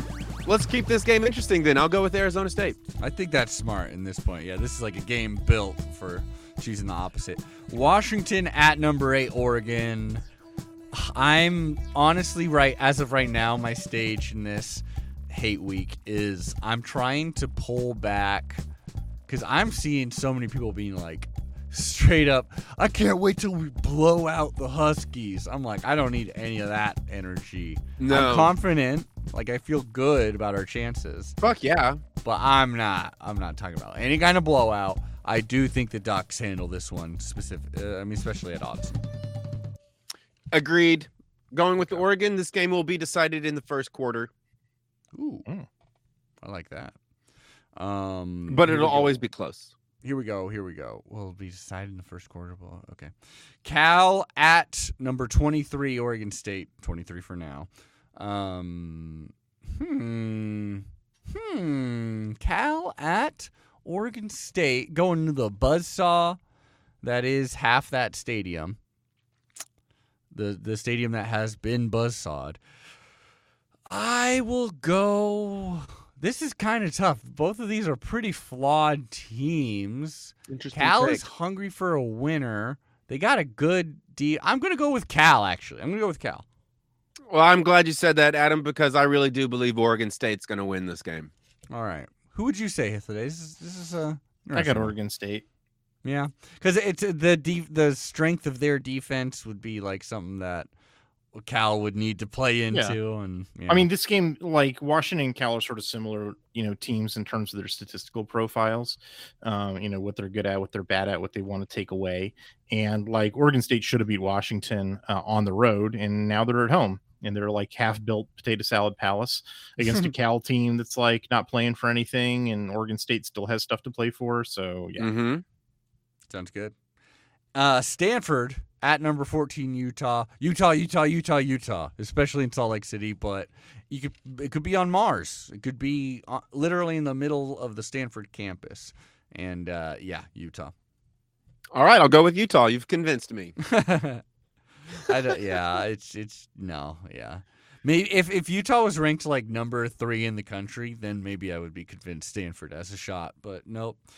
Arizona at number 12, UCLA. Oh boy, it would be bad for us if Arizona won this one, and I don't think they will. UCLA is going to win this game. The way they've won every single game, which is just DTR is going to go out there, have some fun, score a lot of points. Adam, as we all know, cholesterol is bad for you, and therefore I am anti-potato chips. Therefore, Arizona for the win. Arizona because of some reason. Well, there you have it.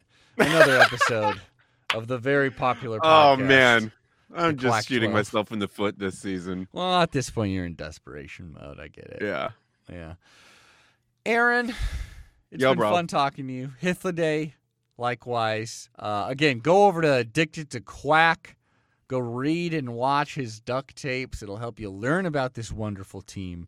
So apparently, according to Aaron Schroeder, Dan Lanning will forever be he will watch his children graduate from U of O while he is still head coach here. I said tell he will be in here 7 years. He will be here until the Ducks have a national championship. That is what you said. That is right. I hope that's true, buddy.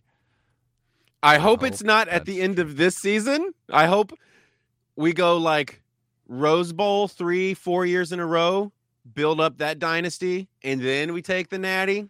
What if it ends up being like a crazy curse where it's like we're 90-year-old men and somehow like Dan Lanning is still kicking there. He's the head coach. We have not won a national championship. He's like, I mean, please let me die. He's at that premium age where he could easily celebrate being a 25-year Oregon Ducks head coach at the pinnacle of his life. I like it. Okay. Well, I mean, wouldn't that be beautiful? He'd be 61, like lots of coaches coaching through their 60s. Yeah, exactly. So he would get to enjoy but he would get like that 25-year marker.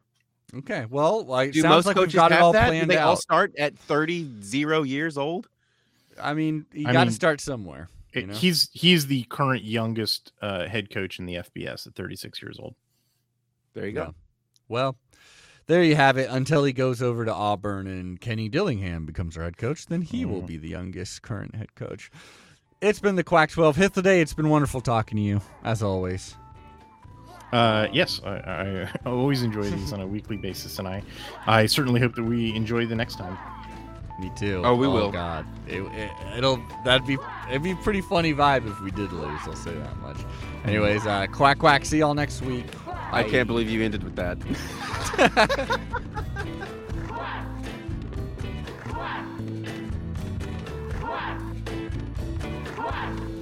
Quack.